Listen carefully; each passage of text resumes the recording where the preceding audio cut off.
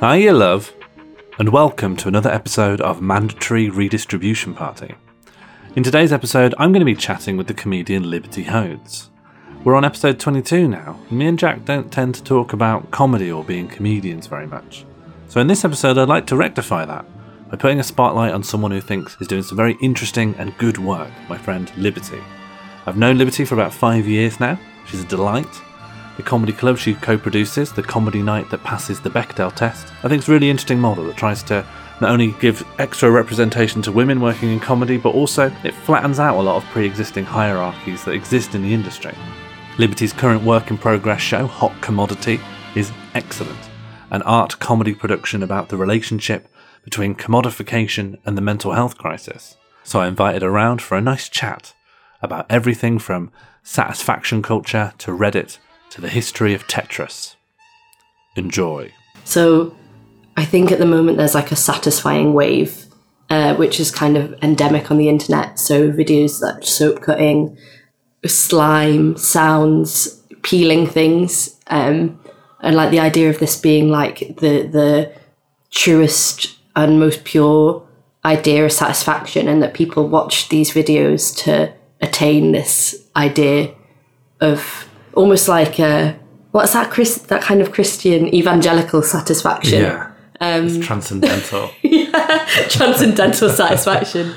But I have a theory that as our generations now are becoming more and more precarious, and we don't have the option of stability, and real job satisfaction is rarer and rarer, people are trying to kind of find these takeaway kind of instant satisfactions to kind of like wash them over. Yeah. So you have a feeling of calm and stability and well-being, because you can't attain that from where you should be getting your satisfaction, which is like work and life satisfaction, is really hard to attain now because there's no structure in place. So I think satisfaction, maybe there needs to be a genre name for it.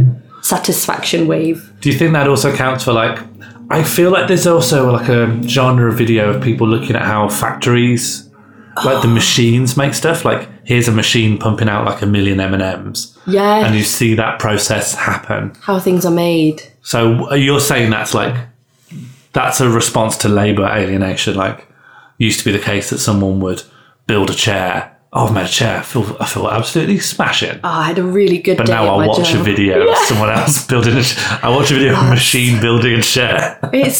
We kind of take a step back we kind of become these kind of, I don't know, vegetable states with satisfaction pumped into us, rather than leaving our form to attain satisfaction. So we don't go to satisfaction anymore. Satisfaction comes to us.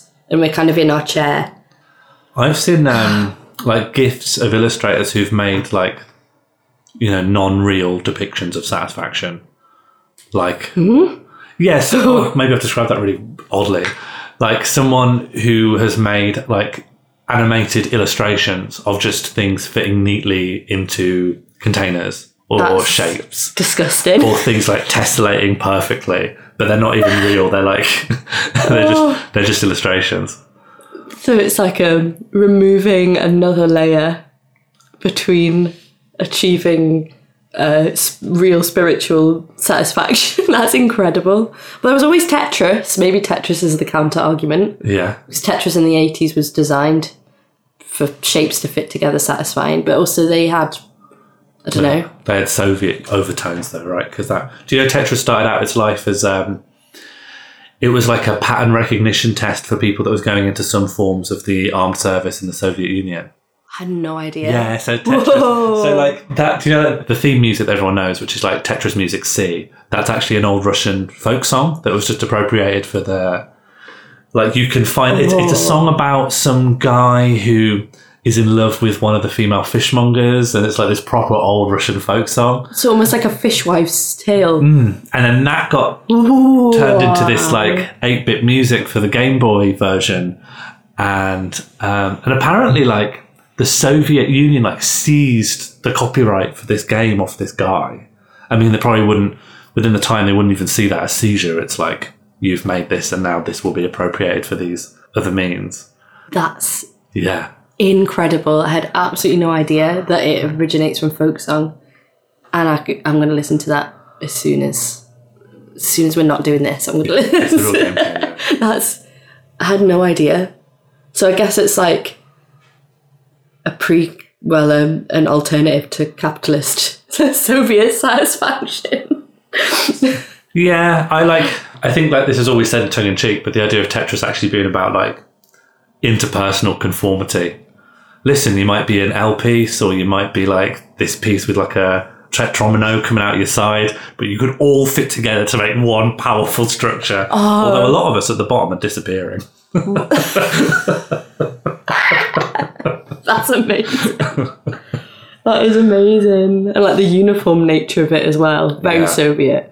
I've never considered that. And I'd see like let's say you say that's the archetypal Soviet abstracted satisfaction. So it's not like the satisfaction of genuinely making something that bring you life satisfaction. You're arranging pieces in a digital board.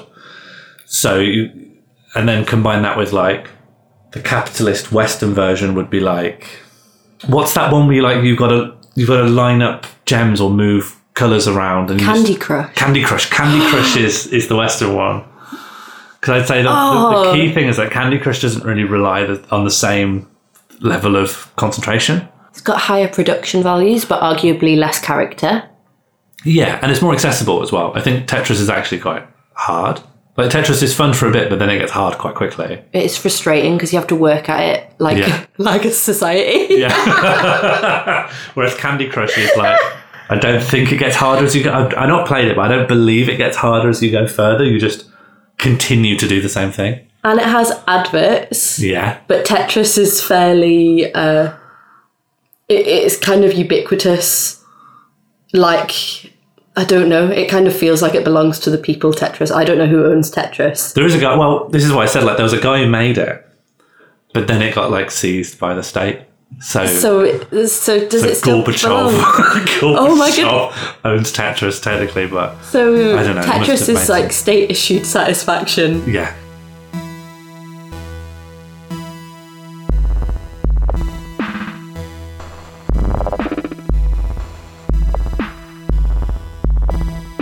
Tetris is really the story of two men, Alexei Payitnov and Vladimir Pokhilko. Payitnov was a researcher and computer engineer, allegedly working on early prototypes of speech recognition software. And if rumours were to be believed, this software was intended to be used by the KGB for bugging and wiretapping. In the 80s, you couldn't practically record continuously. You'd need a heck of a lot of tape. So much so that your wiretap may not be sufficiently inconspicuous. So software that could listen out for particular keywords and then hit record on perceived enemies of the state could go a long way. Working at the Academy of Science, Payitnov would make little games and puzzle softwares in his downtime. One such game, based on the Pentomato toys, little physical block puzzles of interlocking shapes that can be combined to make a larger shape, normally a cube, he made with the help of his friend, Vladimir Pokhilko, a clinical psychologist specialising in human-computer interaction. The game was called Tetris, a portmanteau of tetromino, the name for the pieces used in the game, and tennis. I don't know how the tennis thing fits in. That confused me too, don't worry. It was Pokhilko who used Tetris in his clinical psychology, to test spatial awareness, reactions. Anyone who could go on to do a T-spin got a perfect bill of health. Pajitnov created lots of other games that no one really now remembers, including a sequel to Tetris, which has been forgotten by time. It's called Weltris, and it moves the game into 3D. Weltris is very confusing, and I'm going to try and explain it, but you'll really have to put in some effort with spatial imaging to try and make this work in your own head. So imagine a cube. We're going to remove one of the sides of the cube. That cube's got 5 sides remaining, and we're going to look into this cube from the side that we've removed. So we're looking now into the interior of a hollow cube. There is a flat square plane facing you from the opposing side of the cube, and the remaining 4 sides are 4 walls sloping down from the top, bottom, left and right that intersect with that plane. That is the game board of Weltris. Tetrominoes are then going to appear in 2D, falling down the walls of the game board as though each of those walls are in themselves Tetris boards that we're familiar from the Game Boy. Now, those Tetrominoes will fall down the walls, but then come to rest within the grid of the opposing plane. Are you following? I expect not. Completed rows or columns then, which appear in the opposing boards, will still disappear like they do in Tetris, but now the Tetrominoes can appear from any cardinal direction. It's very confusing. I strongly recommend you look it up rather than rely on my description. The box art for the game had a massive hammer and sickle on the front. It did not sell well, and if you really want to have your mind blown, you need to look up 3D Tetris for the Virtual Boy. They also developed a game called The Elfish, one of the earliest virtual fish tank simulators, which in 1996 was declared the 13th worst video game in the world. Now, being citizens of the Soviet Union, they were not realistically able to export or make money from their invention, and given it was made using the facilities of the Academy of Science, the intellectual property of Tetris was transferred to and owned by the state.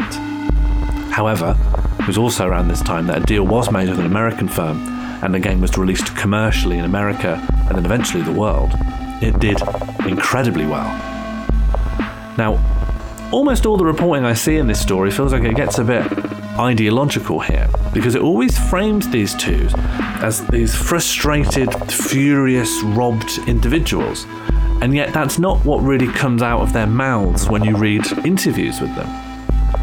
In actual interviews, it very rarely comes up, and while I think it would be perfectly reasonable in 1980s Soviet Union, which at the time was a crumbling project soon to fall, you may be able to look over at Silicon Valley where your game's raking in lots of money and imagine a different and better life that you can have for yourself and your family. I can understand that instinct, but it always seems to be projected onto the creators, and it's never something articulated by them.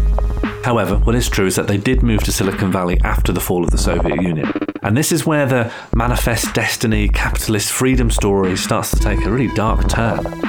Pajitnov founded the Tetris Company, secured himself as the intellectual copyright owner of Tetris, and began turning over a huge profit, making more games for America and Japan. Pokhilko, however, despite being credited as and widely understood to be the co-creator of Tetris, was not cut into the shares and was not provided any royalties by the Tetris Company. Still managing Animatech, the company that he and Pajitnov founded together in Moscow, but unable to trade on Tetris or any of Tetris-related products. It began to fall into ruin. The other games owned by Animatech that he and Pajitnov made were wildly unpopular. No one wanted Elfish, or Faces, the game which is basically Tetris, but the pieces are the pieces of a face, and you need to arrange them together. It's a very bad game. In 1999, less than 3 years after Pajitnov had founded the Tetris Company, Vladimir Pokhilko was found dead along with his wife and 2 children in part of a murder-suicide. The police discovered a suicide note in his house. It read, "I've been eaten alive. Vladimir. Just remember that I exist.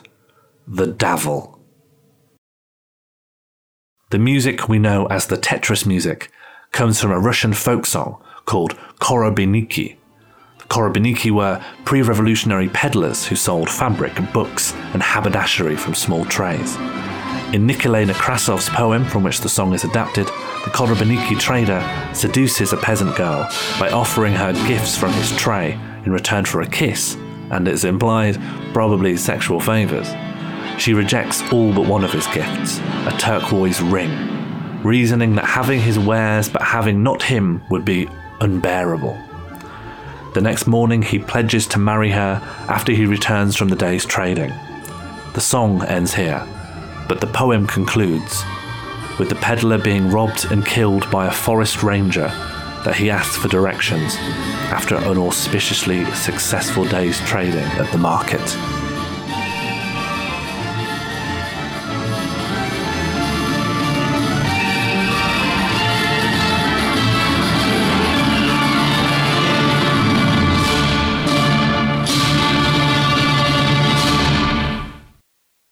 Have you ever found on YouTube there's Google test videos? And it was on big, I think I must have found them through, maybe it was the Fortean Times or some mystery forums.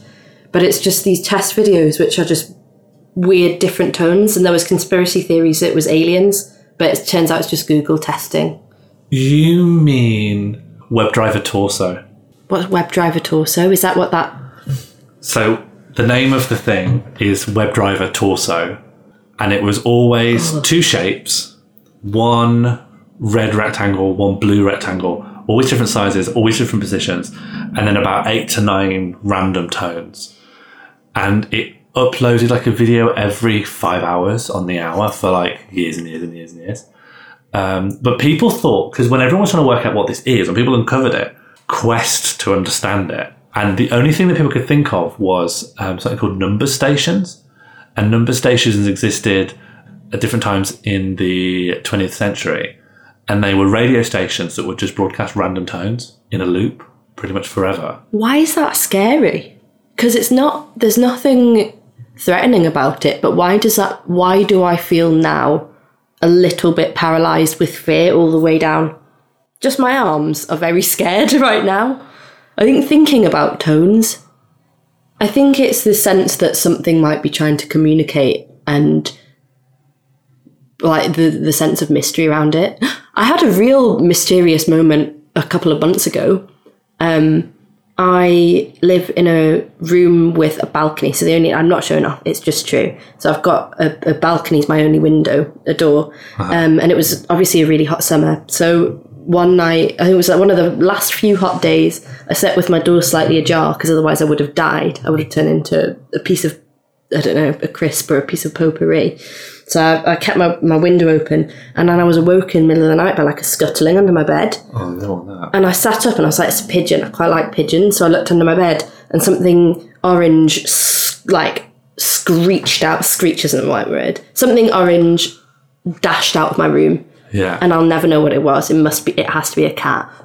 But what if it was something better? Like a flame. A flame. A ghost. Definitely not a ghost. I thought maybe a squirrel. I thought maybe a fox, but I don't think foxes could get up to my room without stairs. Yeah. But that was really scary. Yeah, that sounds quite scary. It was really good though. I was very thrilled. Like it was that good kind of scary where you're excited because you're scared. Roller coaster style. Yeah, but I think if I was hearing knocks and patterns and I felt something was trying to get through to me, I would be very upset. I wouldn't be excited. Or sleep. Have you ever had sleep paralysis? I haven't. Oh, it's really good. I've woken up a lot and not understood what the clothes horse was, and that's what scared me. Clothes horse is quite tall compared to me laying down. Really quite spooky sometimes. Yeah. Because its shape is disguised by whatever clothes I happen to have put on it. So it just looks like a thing I don't know. I don't know this thing. And also if it's clothes, I guess it kind of resembles some distorted human shape. I don't know. If a human just wore clothes by hanging loads of shirts over his arms, or I don't know if I'd feel threatened by that guy. I used to hallucinate quite a bit. So once, when I think in my first couple of weeks in living in London, when I was in student halls, I woke up and I hope I hallucinated my friend Samson sat under my desk. But he vanished, so I assume... And it wasn't that he died, he was still alive. Yeah. And I once hallucinated my friend Cedric was in my house and he came and said hello. And then I got up in the morning and I asked my housemate at the time, oh, when did Cedric leave? He was like, he was never here. Again, not dead. You've got friends called Samson and Cedric. I went to art school. Everyone's called. That's not the beginning of it. I've got all sorts. I also have hallucinated my mum coming and stroking my hair when I've been in completely different cities. Are these things ever nice? I think we all naturally, like, sleeping is hallucinating, and it's like a dream state, but where your eyes are open, so you're just applying the hallucinations onto your environment, but you can be paralysed. I liked the bits where I had my head stroked by my mum, but I didn't like not being able to move. But I never had the classic woman sat on your chest. Yeah, that's a big one, isn't it? Yeah, and it dates back in all sorts of art through time, but I've never had that. It was always someone's just come to say hello, and it turns out they weren't there. I'm sad you've not had any kind of sleep paralysis. Oh, I don't want to join in with everything, because I want certain mysteries in my life. And it might happen to you late in life, and you might be pleased then that you have a go. Because for years I was reading about sleep paralysis and I wanted desperately for it to happen. And then I remember the day it did happen, I was so excited. Yippee! It's happened to me. Wow. Yeah. Finally become a woman. In lieu of a bat mitzvah, I had a hallucination. Sounds like you've had some of the better ones you can have.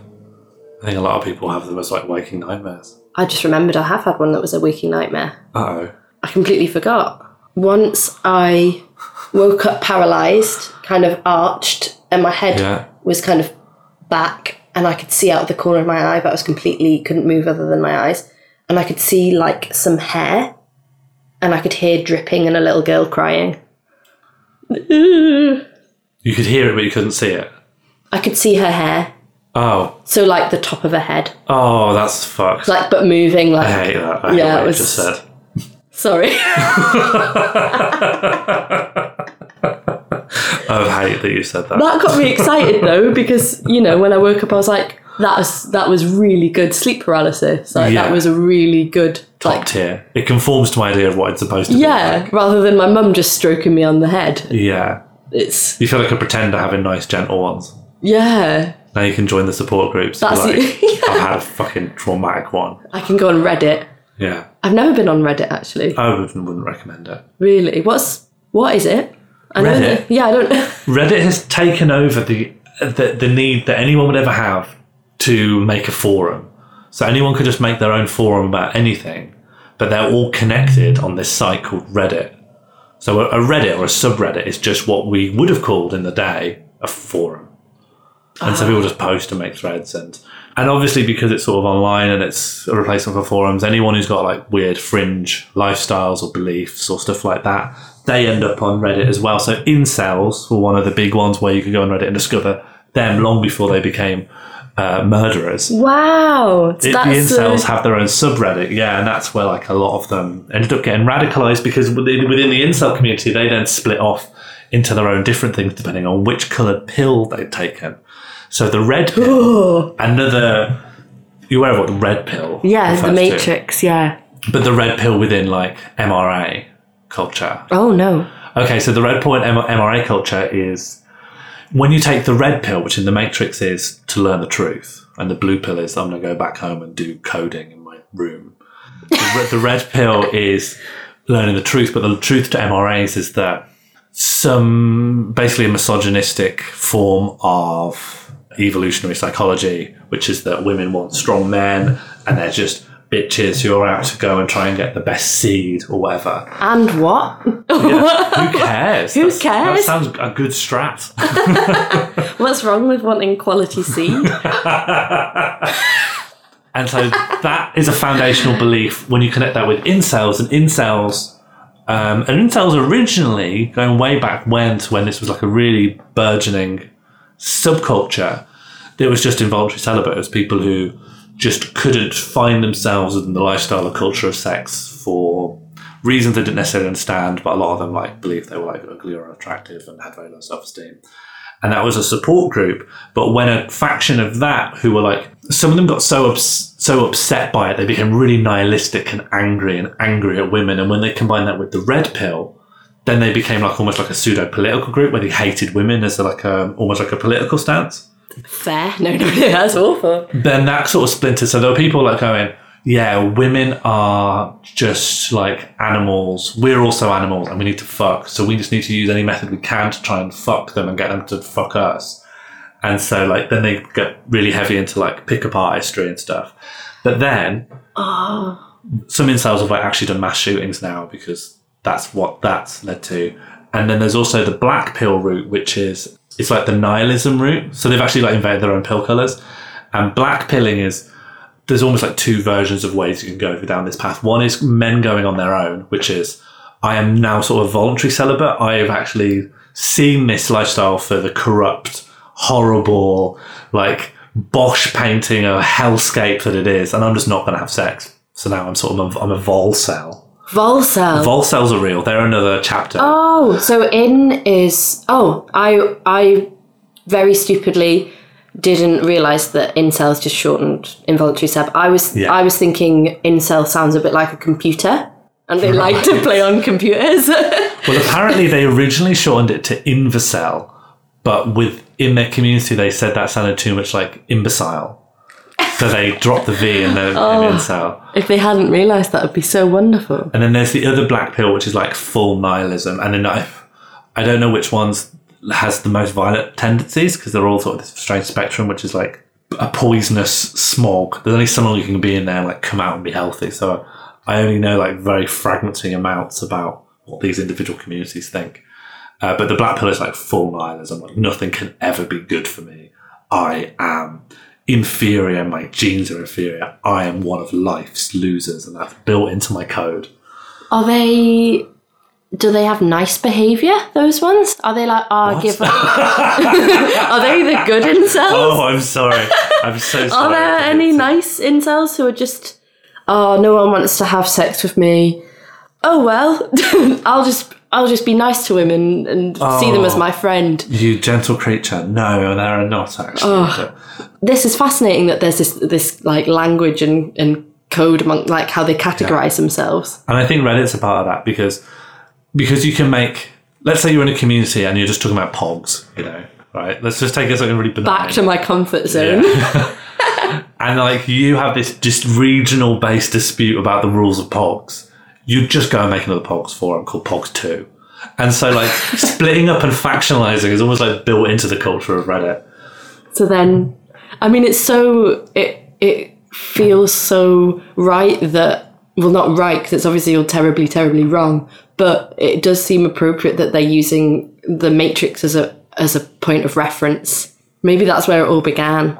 I wonder if they all started on 4chan and then went onto Reddit.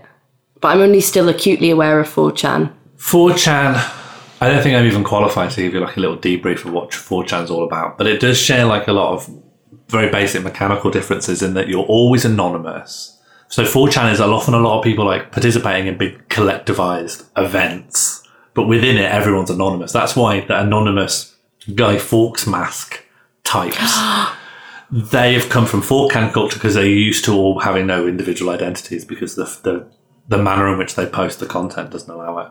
I've seen them do real life demonstrations. Yeah, but they went big on, there was that American and maybe EU anti-internet privacy laws where SOPA or PIPA, and it was going to force IP holders to turn over stuff, and it would allow increased privatization and private ownership of different swathes of the internet. Anonymous went big on like opposing that. That was like a time when they were actually doing like some quite benign, decent stuff. So fascinating that they also use V for Vendetta as their like point of departure aesthetically. Or does that go before V for Vendetta? No, they use the same masks. Well, similar. I think 4chan probably existed before V for Vendetta, but Anonymous as a pressure group, if you'd call them a pressure group. When that happened, they adopted the Guy Fawkes mask pretty quick. I guess it's because like it is... V for Vendetta is about as political as you can get and still be accepted by a lot of 14-year-old like online edgelords. It's like, wow, this is mind-blowing. Wow. And then they just completely do that in about 3 years. Well, I think if they're using it for good, because I feel like such a nano, I don't know. I remember Habbo Hotel. That was my online They did lots of stuff on Habbo Hotel. They've done Did a lot they? of real racist stuff on Habbo Hotel. Oh no, it sounds like they're baddies as well. Who's Anonymous, good? Oh, sorry, I thought there was a shared understanding that Anonymous is broadly bad. Oh no, I didn't know. Anonymous is, so it's come from 4chan, so it's a lot of like teenage edgelords, so their politics is like Pepe the Frog memes. Like 4chan was the proving grounds that would eventually sow the seeds of what would become the alt-right. That's not to say that everyone who has been associated with 4chan is necessarily alt-right or whatever, but it was a place where a lot of people could just post a lot of Nazi or racist or overtly fascist or even child pornography because there was just no it was just a complete Wild West forum, and it caused a lot of people to like ferment and find these alternative. You're 14, you're American, you hate your dad, yeah, you hate school, you're looking for an alternative explanation of the world, and yeah, why not like Nazi-informed race nationalism? Is there nothing pure? Only Club Penguin and Club Penguin's pure. The BBC, when I was young, they had a forum for children. So Yeah. you could make friends on this forum. I was spending hours on it. But you weren't allowed, obviously for good reason, you weren't allowed to exchange any, it was moderated, and you weren't allowed to exchange any kind of information with these people. So you could talk to them, but they couldn't become your friends. And that's like a lonely child who really did struggle with like making friends. I kind of would make friends and then never get to talk to them again. I think what's very interesting about our generation is like the ways in which we've met different friends through different, like one of my best friends I met on Vampire Freaks. What's Vampire Freaks? Oh my goodness, you went on Vampire Freaks. That surprises me. That was a MySpace for goths in the early like 2000s. Goths, I'd say, like if I'm looking at like teenage subcultures, or like I need someone to convey a message, I'd pick a goth. Yeah, I think it's a really earnest movement. Yeah, there's a lot of sincerity to being a goth. You can't be a goth with this kind of ironic detachment. No, if you're a goth. And I get a thrill now when I see a goth, because there is arguably, I mean, I'm not young enough to know, but I would say nearly no youth subcultures now because everything's homogenized. Whilst I'm not young, I think people, so I've done like a lot of writing about this idea that whilst we don't, so now there aren't, you might watch videos from the 80s and see someone being like dressed like Bowie and be like, I'm a Bowie. It's the same mentality, but I think people find that music, which tends to be like the root of subculture historically in like British alternative subculture, that doesn't tend to be like what we apply that mentality to now. So I think now it tends to be more people identify with franchises. So like I like Harry Potter, I like Game of Thrones, houses within those franchises. But I think there are definitely like bands that people like, and I'm sure there's still alternative culture, but there's no, I think like the last one that I really remember maybe was Scene Kids, or maybe I'm just not young anymore.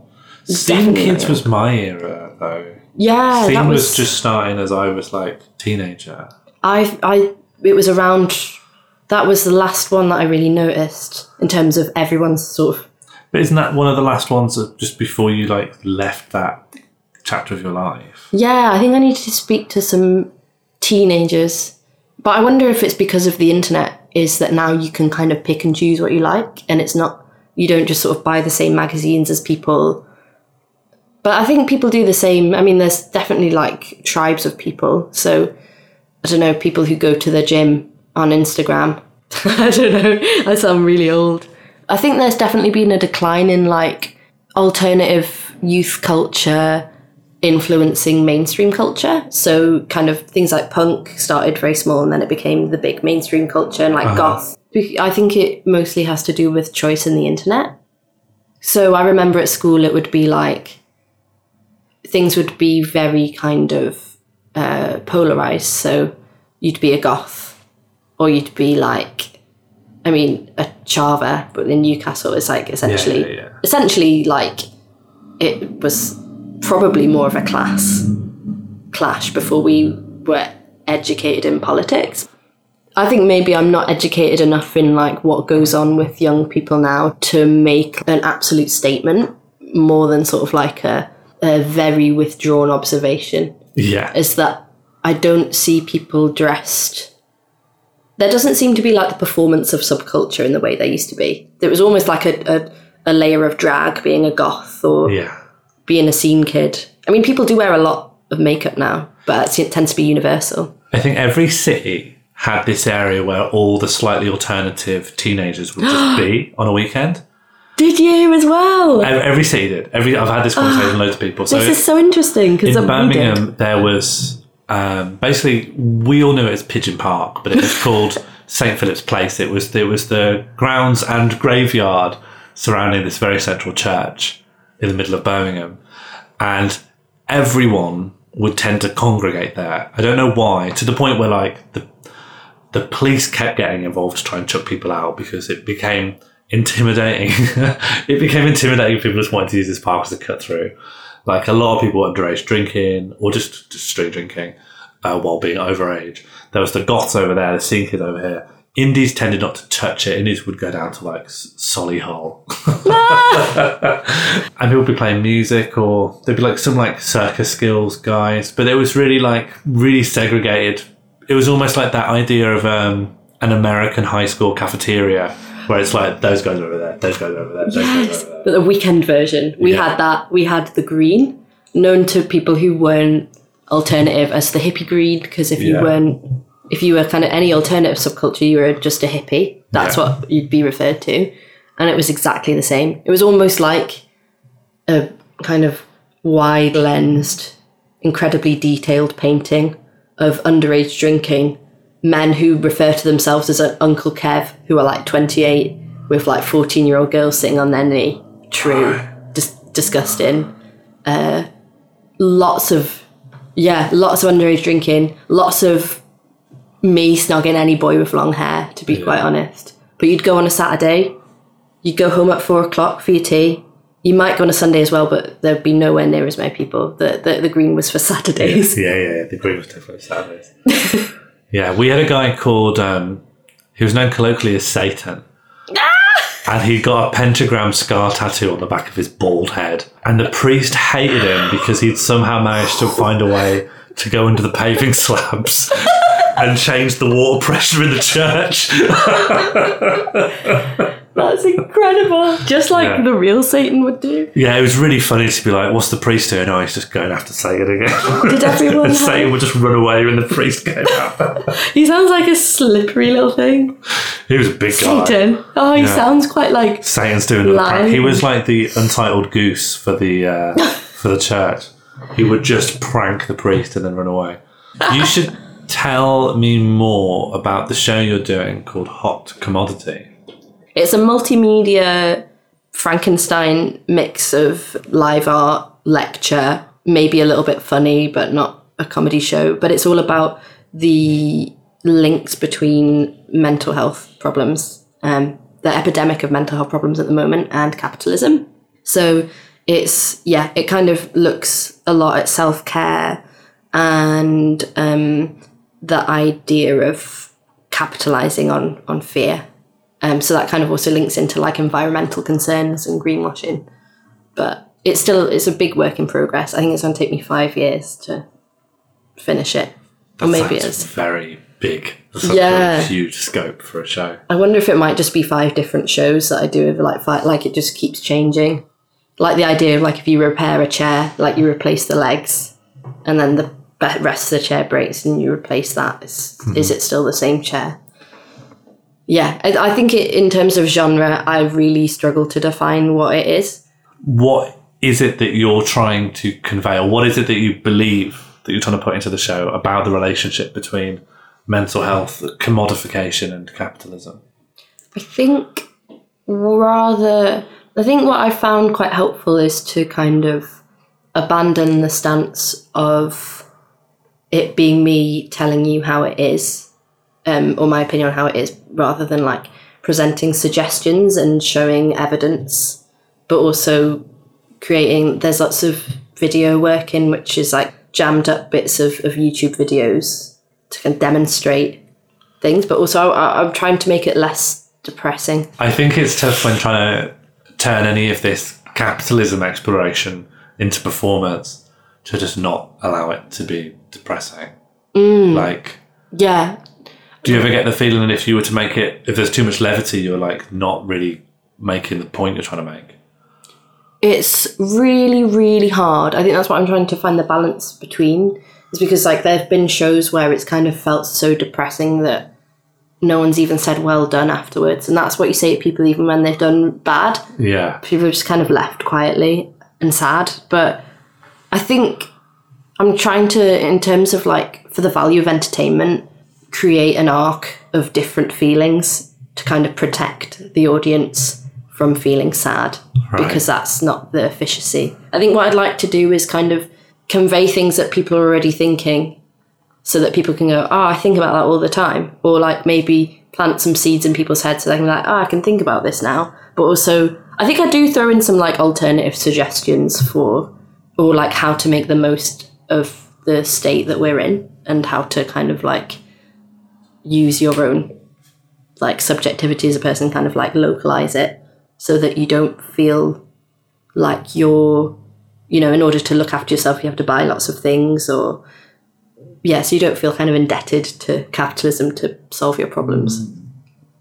I'm a big fan of the comedy night that you run in Newcastle. And yes. London as well. Yeah, mostly Newcastle, sometimes London. Yeah, the comedy night that passes the Bechdel test. Yeah, it's my favourite thing to do.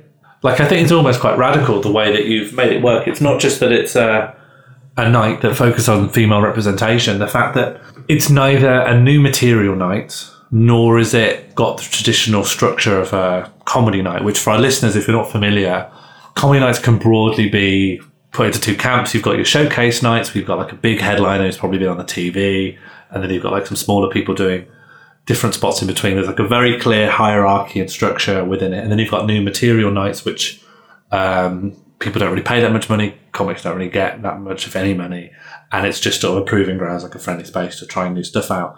Whereas yours is in the middle ground, because you're actively curating the night. You're picking people you want, but you're not allowing there to be any hierarchy between the different acts, and you're still charging people to come there so that you can pay the performers. And I don't think I know many other nights that run on such a egalitarian basis, and yet it's still so successful. Yeah, I think it's the balance that we started with, so we've not really had to play around with it. So we pay ourselves for our spots the same as everyone else, but nothing more. But it is quite nice because we really do just do it for the love. And I think as well, we like to sort of, whilst it's like traditionally a comedy night, and that's the discipline where both of us most kind of identify with, we don't exclusively book comedians. We like any kind of performance which is within the spectrum of funny. Yeah. And whilst it's mostly women and non-binary people, or basically anyone who's not a cis man, we do welcome like the occasional weirdo cis men who we'll invite rather than the other way around. And I'm very grateful for that. Yes, we love you. Were one of our best. We always thought it would be very funny to do an all-male lineup as a joke, but some of our audience, I think, would not appreciate it. They get some people.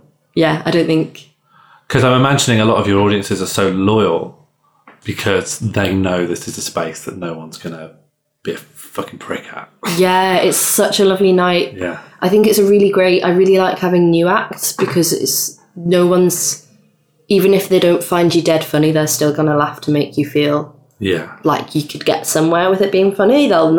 It's not like a comedy club where people aren't going to laugh to show you that they don't like you, because everyone wants you to do well. Yeah. And like we want like a shared feeling of success. So no one ever really dies, which is nice. Yeah. Maybe a bit of a bubble. I think it's good though. Like, it's lovely. The way like the way I just mentioned, like the way comedy normally works is like, let's say someone off the telly or someone who's just got a Netflix specialist headlining. It sort of isn't that great for any of the other acts because everyone's there to see that person. You're not them. So I've got to wait through you to see the person I want to see.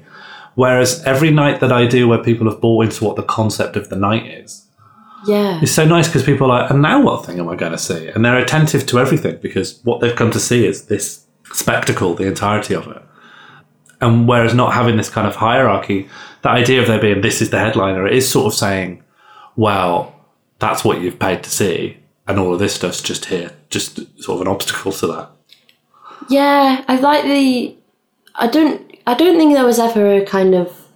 We never intended to be able to like have a hierarchy in terms of like professionals at the end.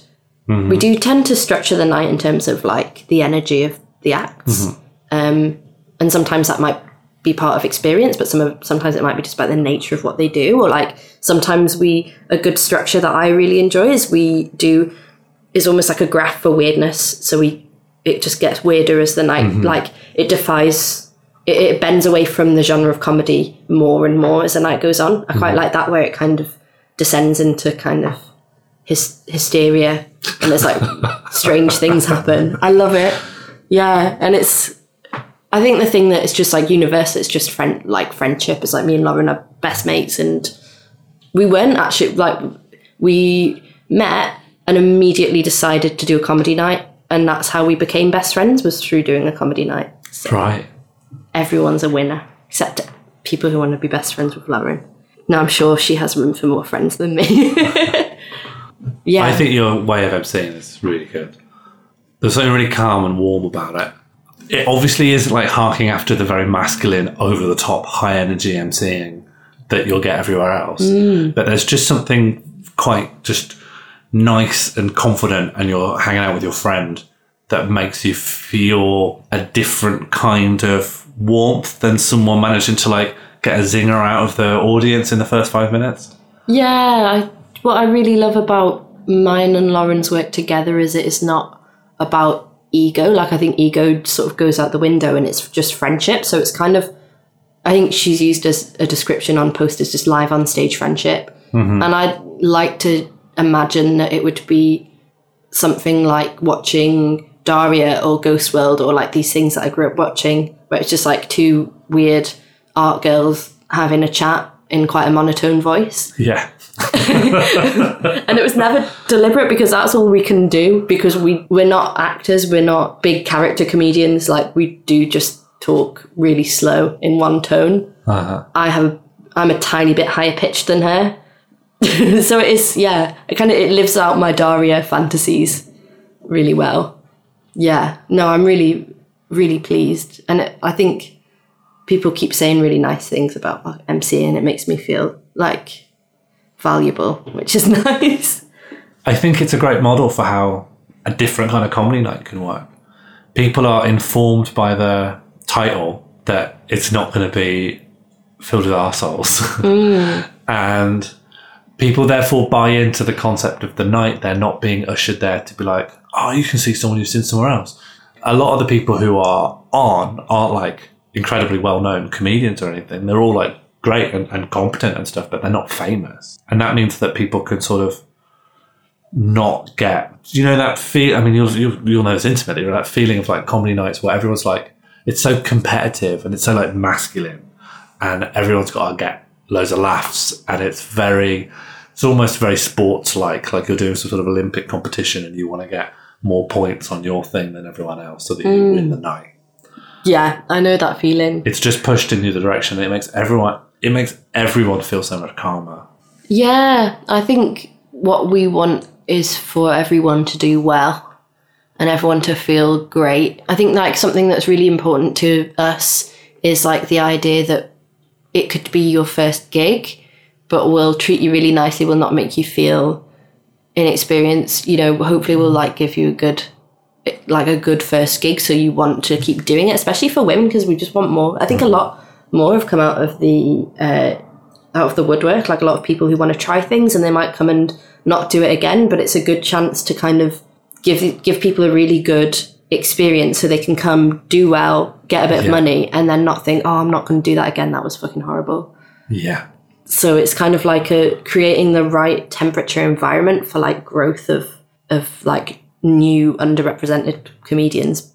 I mean, that said, it's still I think we do have like quite an issue in terms of like achieving the representation we want because of finances, because we don't make a lot of money. We can't, and the Northeast comedy scene is amazing, but it is very white. It's incredibly white. Yeah. So it's very hard to then, we want to diversify our lineups, but we're going to have to start fundraising to do that. So we're not there completely, but I like what we do. I think that your night creates a real good model for how stuff like that can start to be done and make those environments welcome to people who might be a bit skittish about the idea of trying comedy. Yeah. Comedy's terrifying. That's what it's so scary. It's really scary. I've been doing it for like on and off. Like I wouldn't say I'm not very driven. Like it's definitely not what I want to do for my grown-up job. I've just been doing it for ages because I love it. But I've been doing it for 8 years, getting on for 9 years. That's disgusting. But I don't know. It's there's so many nights that I just find really disheartening. Like I've done alternative comedy nights where I've been heckled by the MC about my tits. Like, right. Yeah, it's just rubbish. But I hope we do it forever. We really want to start doing it a bit more in London, and maybe, I want to do it more. I'd rather focus it in the north of London. And I think it's always great to have nights for alternative comics in the north because there's such a thriving scene. I definitely feel an affinity with all weird northern comedians. Yeah. Like I feel like we're a big gang, which makes me feel really cool, even though I live in London, but it makes me feel very cool and part of something. So I hope we can do things. I'd like to start doing them in Manchester, but in places where we can get more people, from these like smaller, like there's these weirdo comedian diasporas around the north. Just the best, absolute best.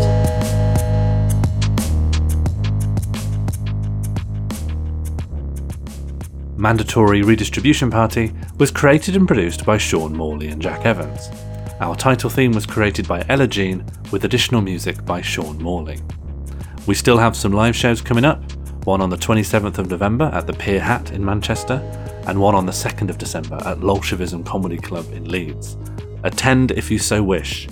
And as ever, tell your friends to like, subscribe, review us, you know the drill.